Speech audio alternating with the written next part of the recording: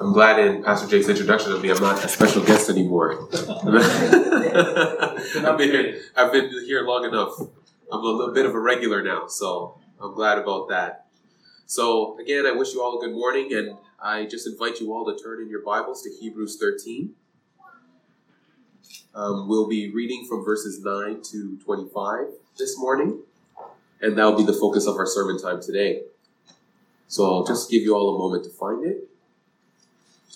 Give myself a moment to find it.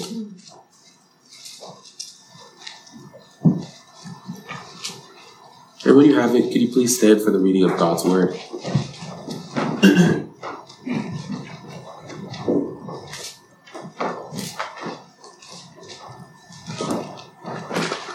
Alright. I'll be reading from the ESV version. Do not be led away by diverse and strange teachings. For it is good for the heart to be strengthened by grace, not by foods, which have not benefited those devoted to them.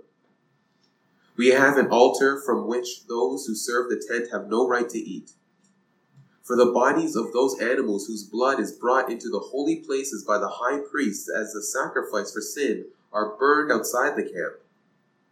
So Jesus also suffered outside the gate in order to sanctify the people through his own blood. Therefore, let us go to him outside the camp and bear the reproach he endured. For here we have no lasting city, but we seek the city that is to come. Through him, then, let us continually offer up a sacrifice of praise to God. That is a fruit of lips that acknowledge his name. Do not neglect to do good and to share what you have, for such sacrifices are pleasing to God. Obey your leaders and submit to them, for they are keeping watch over your souls, as those who have to give an account. Let them do this with joy and not with groaning, for that would be of no advantage to you. Pray for us, for we are sure that we have a clear conscience, desiring to act honorably in all things. I urge you the more earnestly to do this in order that I may be restored to you the sooner. Now may the God of peace, who brought again from the dead our Lord Jesus, the great shepherd of the sheep, by the blood of the eternal covenant, equip you with everything good that you may do his will, working in us that which is pleasing in his sight, through Jesus Christ, to whom be glory forever and ever. Amen. I appeal to you, brothers, bear with my word of exhortation, for I have written to you briefly. You should know that our brother Timothy has been released, with whom I shall see you if he comes soon. Greet all your leaders and all the saints. Those who come from Italy send you greeting. Grace be with you all. Grace be with all of you. Heavenly Father, I pray, Lord God, that you may bless our time in your word today. That, Lord God, when we hear your word, that we may have obedient and attentive ears to hear what you have to say through your word today. That, Lord God, as we look at your word and look at Christ, Lord, let us see him as matchless, as superior, as sufficient for all things in our lives in regards to salvation. And Father, in our time in your word today, Lord, let us lift your name very high. And that as we exalt your Son, as we look and see how great he is, we may be together worshiping you, Lord God, and honoring you. Please help us, Lord God, that the time in your word today may reveal and show in our hearts a desire to live sacrificial lives unto you. And that your name may be praised, Lord, in our very moving and breathing and living, Lord God. Let this time be profitable as any time in your word always is. May your name be glorified. I pray this in Jesus' name. Amen. Amen. You may be seated. So today will be our last sermon from the book of Hebrews, where ultimately we've seen a group of Jewish Christians. We've seen the exhortation to Jewish Christians that Jesus is superior to all and everything that Judaism has to offer. The revelation from him is superior. He is greater than Moses.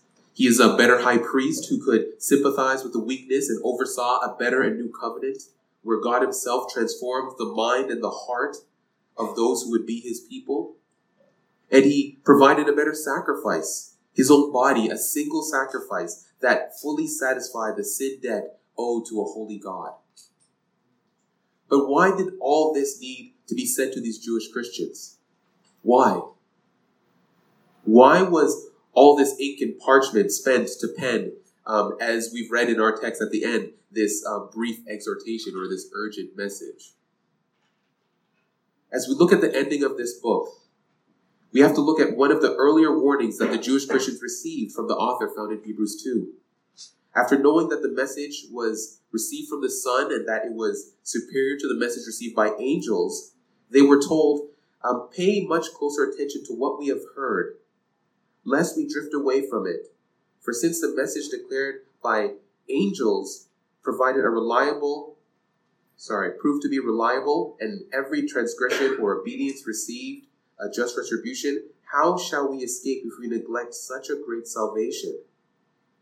It was declared at first by God, and it was attested to us by those who heard, while God also bore witness by signs and wonders and various miracles and by gifts of the Holy Spirit distributed according to his will. That was found in Hebrews 2, verse 1 to 2. So the issue for the Jewish Christians was that they're being tempted to go back to Judaism because of social pressure or societal pressure. Were they ostracized? Were they not accepted by a people group, the Jewish people that they left from, or by the Roman society at large? Right? Like Judaism was a little bit more accepted than Christianity was at the time.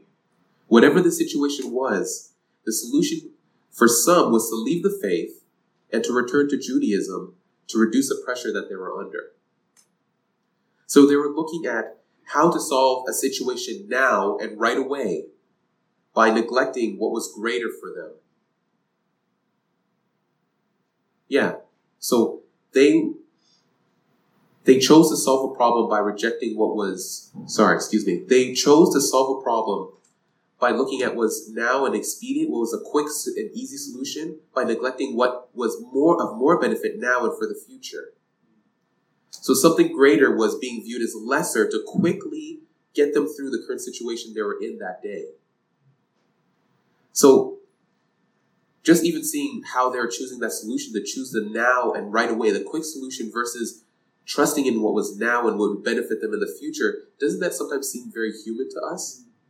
That sometimes when we handle difficulties, there are here and now solutions that we take on that neglect what may be better for us in the long run.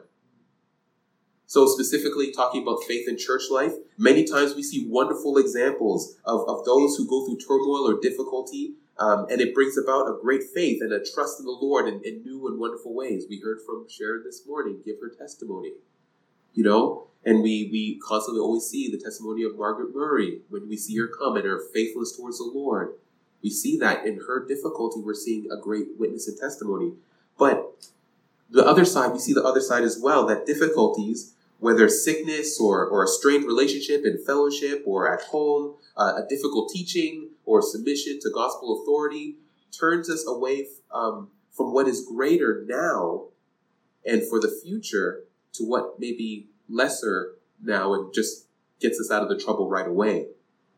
So what I mean here is that sometimes we turn away from the good testimony of what Scripture prescribes to us, right? To get us to a situation now, to resolve a situation now that just alleviates us of all the bother and gets it out of the way for us. So that is a temptation that we all face, to solve issues now and right away, betraying and revealing in our hearts that we're tempted to say something is greater than, in our situation in the church, something is greater than Christ, right? Just to solve that situation.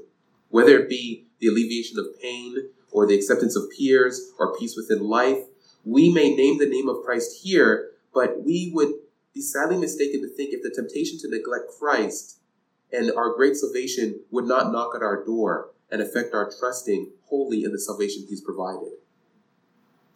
So the contrast about Judaism within this book not only speaks about different religious systems. This system is better than this. Christianity is better than Judaism. Just so it doesn't only speak about that, but it ultimately points towards what our hope is in.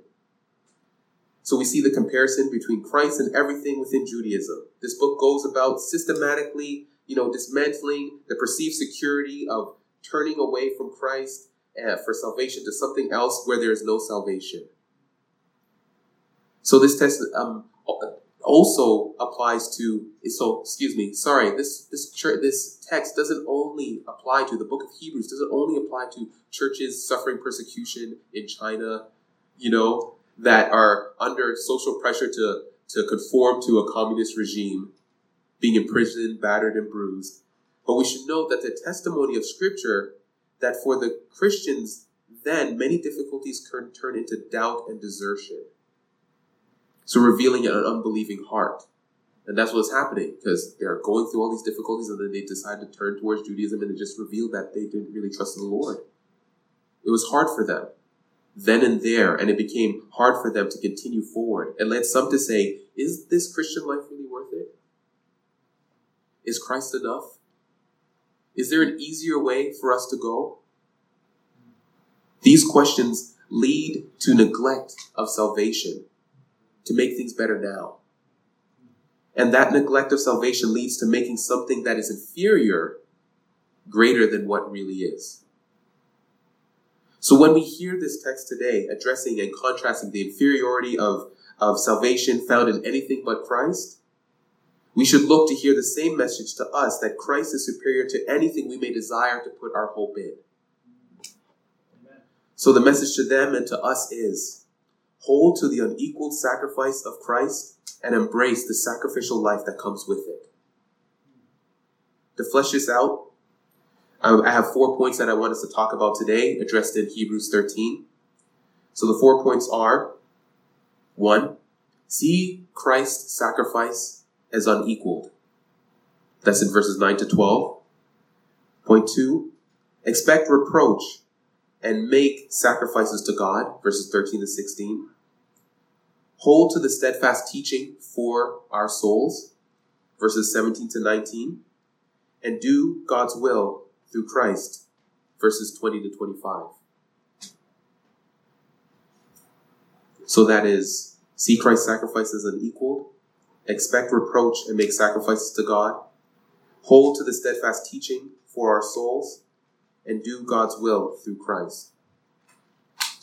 So let's look at our first point today in verse 9, if you look in your text, that we should see Christ's sacrifice as unequaled. So verse 9 reads, do not be led away by diverse and strange teachings, for it is good for the heart to be strengthened by grace, not by foods, which have not benefited those devoted to them. So leading into chapter 13, just for a little context, the end of chapter 12 stated to these Jewish Christians that they were to be grateful for receiving a kingdom that cannot be shaken.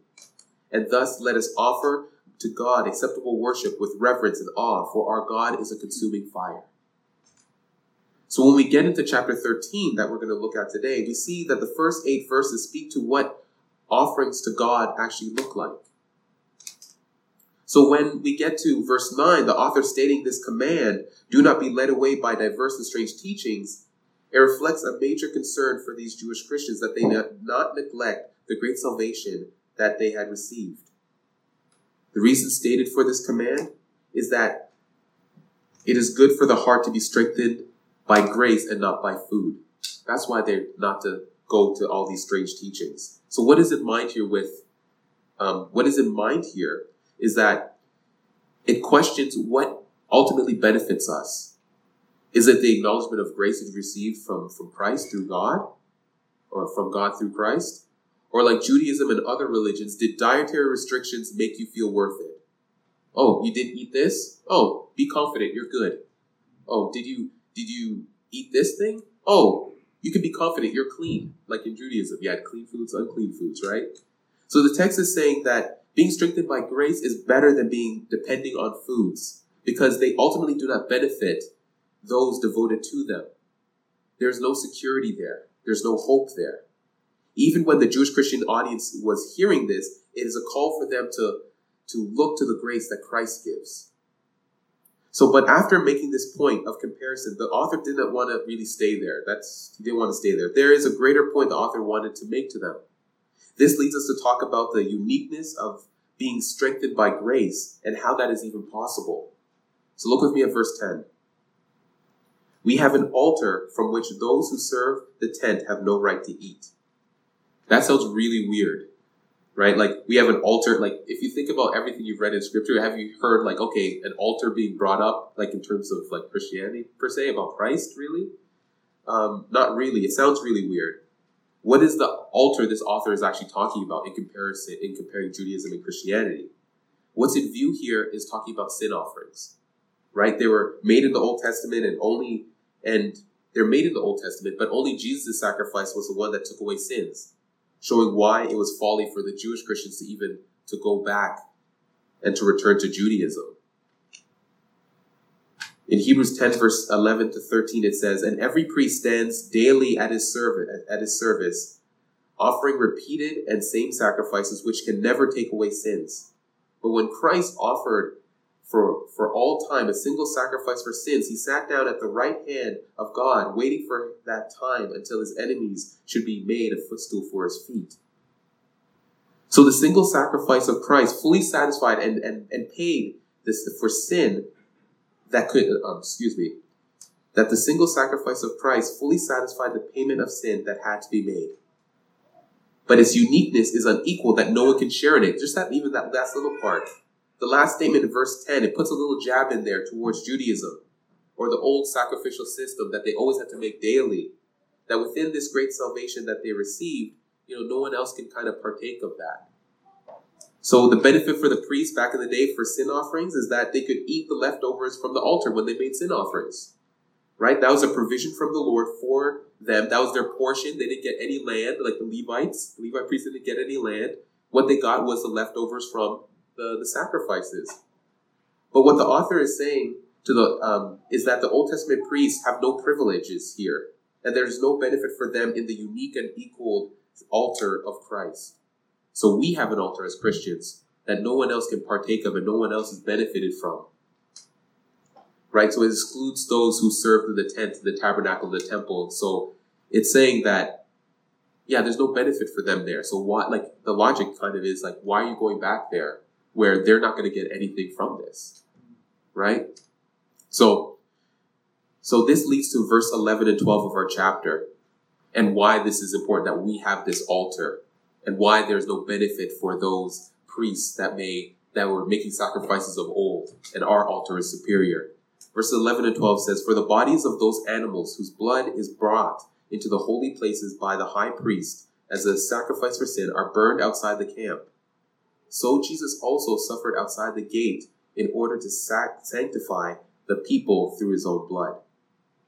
So reminiscent, I know we're talking a lot about the Old Testament, reminiscent of animals being sacrificed for sin offerings, what they used to do is that they used to take them outside and burn them afterward. And this pointed towards Jesus suffering for his people so that they would be sanctified or set apart for himself. It was effective. His sacrifice was to bring a people to himself. That's why we cherish this altar, this sacrifice that Jesus made. It was made so that we can be brought to ourselves. Imagine that message to those Jewish Christians. This sacrifice that was made to bring you close to God. Right? Hebrews 10:10 says to the Jewish Christians and to us, "And by that will we have been made holy through the sacrifice of the body of Jesus Christ once for all."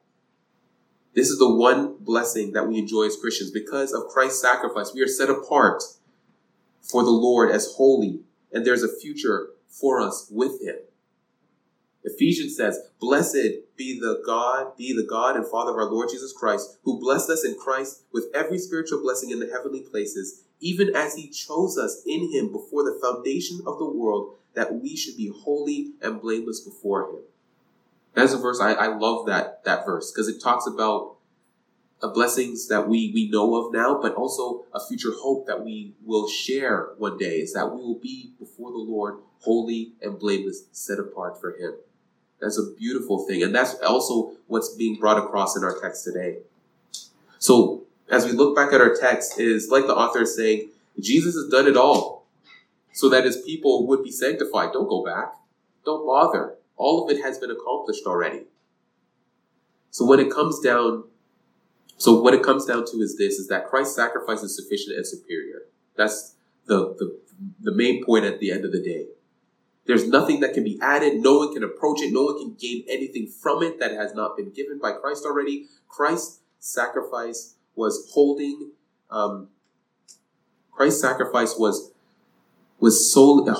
superior to everything else that they would have experienced going back to Judaism. So holding to the unequaled sacrifice of Christ is seeing that nothing approaches that sacrifice made on our behalf to bring us closer to Him.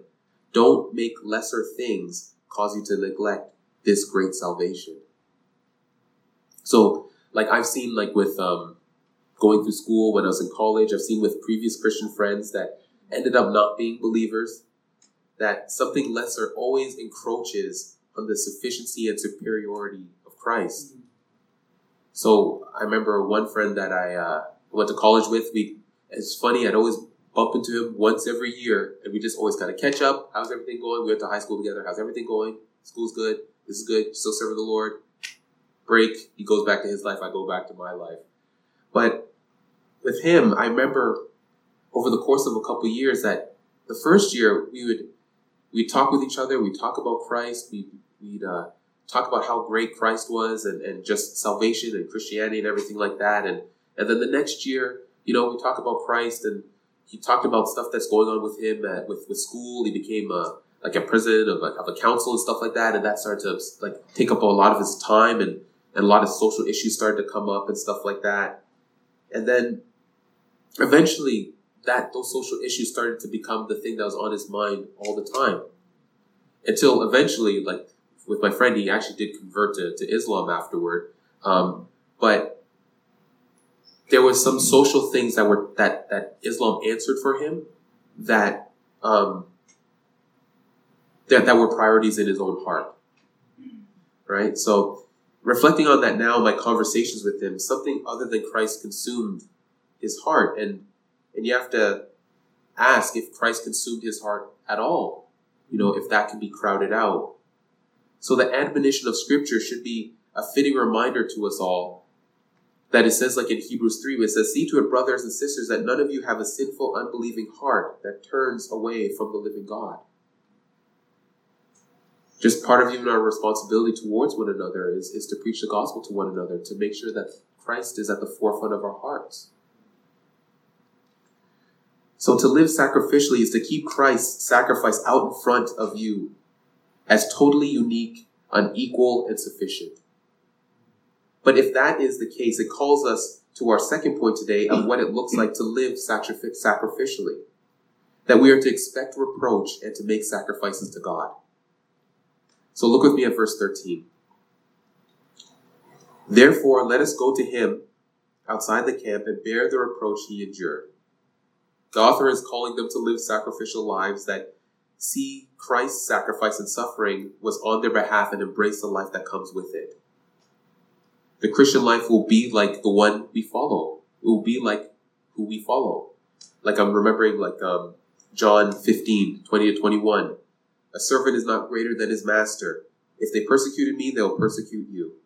If they obeyed me, my teaching, they will obey yours. They will treat you this way because of my name, for they do not know the one who sent me." So just even in verse 13, just even seeing that therefore statement, let us now, if Christ has made the sacrifice for us, let us go outside and join him in this reproach. It's saying we're going to have to be like our master. So what does this look like for you? Do you take Christ's sacrifice seriously? Does it cause you to lessen other items that you may place security in? Does it look like just being very honest about what you did on the weekend when you go to work? They don't know the name of the Lord that you serve, but if you say you go to church, do people look at you a little bit funny or view you a little bit lesser? Does it look like with your family, where you can just stay in the casual, common experience that you all have, but not approach any spiritual topics? And when you do, you may be maybe I don't want to invite this guy as much anymore. Does it look like that for you? Like I said earlier, that this text is not just only talking about and only applicable to churches that are suffering persecution abroad, but the heart of it is, who do we view as highest within our own heart, and just all the little ways that we may have to bear the reproach because of that. So the gospel points to a future hope that we seek to be with the Lord. Excuse me, I missed a point. But let's look at verse 14 and why bearing Christ's reproach is worth it. So here we have no lasting city, but we seek the city that is to come. So like with those examples I said, those slight inconveniences, or even those people who are suffering persecution, it just reveals that we don't have actually a hope here. The gospel actually points to a future hope, that we seek to be with God, and that our hopes are for a better life with Him. The Old Testament saints, even through the testimony of Hebrews, looked for a city to come whose builder and designer was God. The promise of the new covenant is that we will be with the Lord in heaven. The reason why this is stated to them is that they understand that they're not tied to earthly things, security here, but constrained to look forward for a future glory with Christ. This is the way to encourage them to turn their eyes towards eternity. In looking forward, while we wait, bearing the reproach that comes with following Christ, we are also to offer sacrifices to Christ as we wait for this future glory. Verses 15 and 16. Through Him, let us continually offer up a sacrifice of praise to God, that is the fruit of lips that acknowledge His name. Do not neglect to do good and share what you have, for such sacrifices are pleasing to God. So we see, bear the reproach, but the other side is shown, offer sacrifices. It's basically like, take the licks, but still try to honor the Lord. But through Christ, what do these sacrifices actually look like? What is a life characterized? This life is characterized by lips that still praise and acknowledge God, is consistent in doing good, and shares what you have. Truly embracing the sacrifice of Christ breeds a sort of life of God-pleasing offerings. And those are examples here. Lips that always praise and acknowledge Him. Is consistent in wanting to do good. And shares what you have. Remember Romans 12, where it says, I appeal to you, therefore, brothers, by the mercies of God, to present your bodies as a living sacrifice, holy and acceptable to God, which is your spiritual worship. The sufficiency of the Son drives us to join Him in His reproach, as well as to continually praise Him. And that as we give our bodies over to Him, laying down our lives for Him, that is a sweet-smelling Savior to the Lord that we serve. So we've seen the author's exhortation to these Jewish Christians to see Christ's sacrifice as an equal, and some of what it looks like to live sacrificially. So sacrificial living means to bear the reproach that comes with Christ, and to continue to offer sacrifices through Christ. But it does not stop there. As we move into our third point today, verses 17 to 19, it is also to hold to the steadfast teaching for our souls. So verse 17, if you can look with me. Obey your leaders and submit to them, for they are keeping watch over your souls, as those who will have to give an account. Let them do this with joy and not with groaning, for that would be of no advantage to you. So when we read the words obey and submit, especially when it relates to any sort of human being, I know that there's a temptation of some to shudder. I remember last year when I talked about the church and the government, and I thought it was just going to be this easy sermon. It's so clear. It just says, pay attention to the government, and it's an authority that God's established, and you're good, right? But I found that my conversations surrounding that topic, there's a lot of heavy skepticism. There's a lot of distrust of any sort of establishment, whether because of headlines, personal experiences, or horror stories. And they're valid. And to a certain degree, we all see abuses of authority and establishments all over the place. And sometimes thinking the worst case scenario is prudent in the protection of those who may be vulnerable. I grant you that. But my hope would be in that our discussing of this point that God's purpose and good in this command to these Christians makes its way to us as well. That we don't just look at the situations that face us around in life and then interpret Scripture that way, but look at what God has intended with Scripture to be sent to us, and then we interpret the other situations, in light of that. So why would the author give this command? Was it simply for order, or his need to keep the troops in line since some Christians were leaving, right? That was an issue that they're facing. He wanted to set up a sort of authoritarian structure for these Christians. So to deal with actually many of our fears and our genuine concerns regarding this sort of authority promoted in Scripture, we have to look first at what God's given purpose is for it. So that our holy God perfectly has our good in mind. And that relates to the leaders that we actually have in the church as well too. So we should remember that this letter was written to Jewish Christians tempted to neglect their salvation because of their adversity, a message that had been delivered by the Lord to those who actually heard, and that it was attested to them. So when we read, for they are keeping watch over your souls as those who have to give an account, in verse 17, we should see leaders being there to keep watch over your souls. Right? That this is nothing more than that. They keep watch over your souls. But also, what is a better way? Like, consider it this way. What is a better way to keep watch over your souls than to keep true to the word that was given to you? Because that was the word that was given and attested to them by apostles to everyone. What better way to keep watch over your souls than with the gospel? The leaders are there for the benefit of your souls.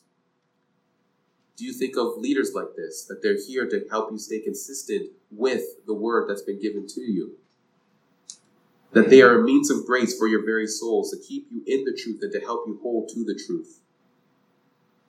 We live in a very individualistic age where either experience or the ease of gaining information makes it easy to look at ourselves as the only one who steers our ship. Or could it be our individualism within your faith leads you to say, I know if I'm right with God, then it doesn't matter what other people have to say. But is that the testimony of Scripture when we see this command here? Yes, when we come to the Lord, it's an individual experience, but we're called to a mutual beneficial relationship as Christians, namely the church. So personally, I'm becoming even more convinced that a lackluster church life means, meaning interacting regularly with believers spiritually within a local church, is neglecting a means of continuous growth in Christ. And I've seen it from many examples, even the example of my friend that I brought up before. Leaders are commended here for their benefit to the congregation. Do we view leaders as a means of grace? Salvation isn't an individual activity, but one that strength and vitality are found in Christian community. That is such a countercultural message to our age right now. Any stage of life. We are always pushed to be individualistic. We're always pushed to just have everything locked down ourselves. The message was brought to them, and the leaders are there to be sure that the message is continually to be heard. So, talking about pastors, there's a preacher in the States. Well, he lived in the States. Lemuel Hayes. He was the first African American pastor of an all-white congregation. Speaking of pastors, what he used to say is that the work of the gospel minister is not to be temporal, but with spiritual concerns of men. They watch for souls. Their conversation is not of worldly affairs, but about things that relate to Christ's kingdom, which involve the everlasting concern of men's souls. So God uses leaders, whether pastors, elders, teachers, deacons, as a means to preserve souls in general. That's just reflected in that quote right there, speaking about pastors. Are we convinced of that? There is a reminder for leaders to be diligent about the souls within the church, and the urging of everyone in the church not to make it too hard to that process to happen. Because the neglecting of it would be the neglecting of a means of grace that would benefit everyone. So if we are all on the same page and have clarity about leaders and understanding that even leaders within the church, they help to maintain, the message that has been preached, We can walk mutually together, caring for one another, and as leaders in the church, they can be diligent in the work of watching souls. So, but this brings up an interesting issue with verse 17 and the command to obey and submit to leaders. And I wanted to bring this up when I was thinking about this. The issue isn't if you should obey this command, right? The issue isn't if you should obey this command, but the issue is, can you obey this command? Because how can you obey this command outside of a mutual understanding of who's being led and who is the leader? How do we know there is submission to godly authority, this verse commands, in your Christian life? How do you know that? That is the reason why, formal membership in a local church is important, right? Because of verses like this. It helps you to be obedient to these sorts of commands in Scripture, and helps leaders to be obedient as well, that they know specifically which souls are underneath their care and who they should be making sure they're going to be giving an account for. So in the command is the thought to continue in the faith once for all given to the saints. The author, probably a leader as well, at the very least a teacher, depends on this community as well too. Like hence the request in verse 18 to 19, pray for us, for we are sure that we have a clear conscience desiring to act honorably in all things. I urge you the more earnestly to do this in order that I may be restored to you the sooner. The author wanted to continue in his work with them. He wanted to be there because he had a clear conscience about what they were doing. It was right. Wouldn't it follow that they wanted that continued work to happen amongst themselves and have him restored to them? Do you pray for the work of the pastors and leaders within your church? We should be a people that cherish faithful passing of the word that came from the apostles that we see through Scripture. We should be people who desire to see that pass along onto us and that work continue. If we do not cherish that, we may have to consider, are we sabotaging our faith? Because it says here that leaders are here they're watching over your souls, and it'd be of no advantage if the work is hard for them.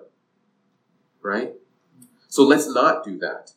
But let's hold to the unequaled sacrifice of Christ and embrace the sacrificial life that comes from it. So we've seen what sacrificial life looks like. We have to see that Christ's sacrifice is unequal. We have to expect reproach and continue to make sacrifices to God. And we have to hold fast and steadfast teaching for our very own souls. And what that looks like is that we desire to submit and obey to our leaders, and we keep them in prayer. So our last point this morning, found in the benediction, which is a blessing, and the final greetings, we will see the point, do you do God's will through Christ? So verse 20 to 21. Now may the God of peace, who brought again from the dead our Lord Jesus, the great shepherd of the sheep, by the blood of the eternal covenant, equip you with everything good, that you may do his will, working in us that which is pleasing in his sight, through Jesus Christ, to whom be glory forever and ever. Amen. So this is a blessing. So what we see here is what the author ultimately wants for this congregation, this body of believers that are tempted to neglect the salvation that was provided for them by looking at the difficulties they face here and now. He wants them to be equipped with everything good that they may be able to do God's will. That's what he desires for them. So sacrificial living means to do God's will and to please him with your life. Our lives are totally handed over to him. The reason for this is that because of the glorious reason of the benediction, that the God of peace, the one who ultimately benefits them, raised Jesus from the dead. And this Jesus, who is he? He is their great shepherd who brought them close by the blood of the eternal covenant. Their relationship with God has been changed for all eternity because they trust in Christ. That is the reason. That's the reason behind why they should desire to do his will. And this is why he has this brief exhortation to them in verse 22 with this benediction, this blessing he wants to give them. He wants them to continue to please God, lifting up Christ. Because of this aim, this truth, the author wants to see these Jewish Christians. He wants to come back to them and see them to continue this work. It's because of this aim that he hoped if Timothy got out of prison or got released from whatever he was doing, in verse 23, he could come and join and exhort them as well too, toward that end. They desired to not neglect what was given to them. And that became the lens and hope for these Jewish Christians. So the message of this book hits us and has us have to say, yes, Christ is superior to Judaism. Yes, of course. But is Jesus superior to all the problems that we may face? The afflictions, the turmoil of the here and now?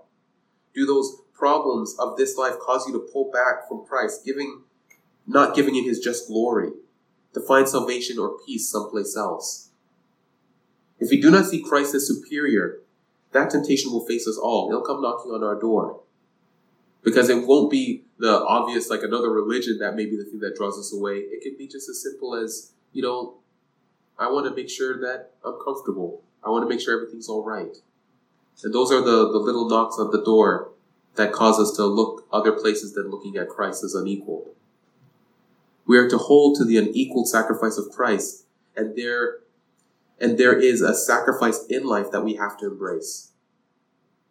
There is a cross to bear in that whether we are abroad in persecution or the subtle and sometimes more dangerous comfort or busyness of life or familiarity with life can cause us to neglect to see how great this salvation that the God of peace has provided for us by raising from the dead our great Lord, the shepherd of us, by bringing us into right relationship with him. So my encouragement to you as I go is, let us remember that we hold to this unequal sacrifice by seeing Christ's sacrifice as unequaled, as expecting reproach and making sacrifices to God, holding to the steadfast teaching for our own souls, and aiming to do God's will through Christ. May that lead us to higher praise of our Lord and Savior. Let us pray.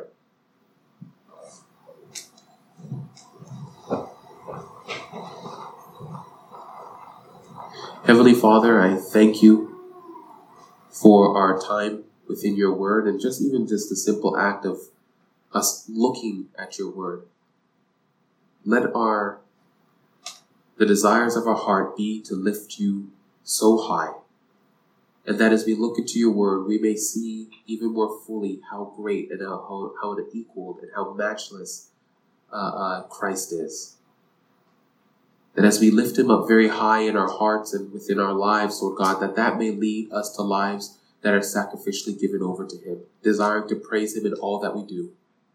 That, yes, we worship together now in hearing your word preached, Lord God, but that it may not stop here, but it may lead into every facet of our lives that we face. Whether at home with our families and loved ones, whether at work, Lord, with colleagues, Lord, whether just even errands we're running throughout the day. Let our desire to hold you as matchless and as unequaled within our hearts, Lord God, affect all that we do, that we may live obedient and sacrificial lives, giving all glory and honor to you. Thank you, Lord, for the time in your word today. And may we as your people continue to grow, to cherish you all the more. I pray this in Jesus' name. Amen.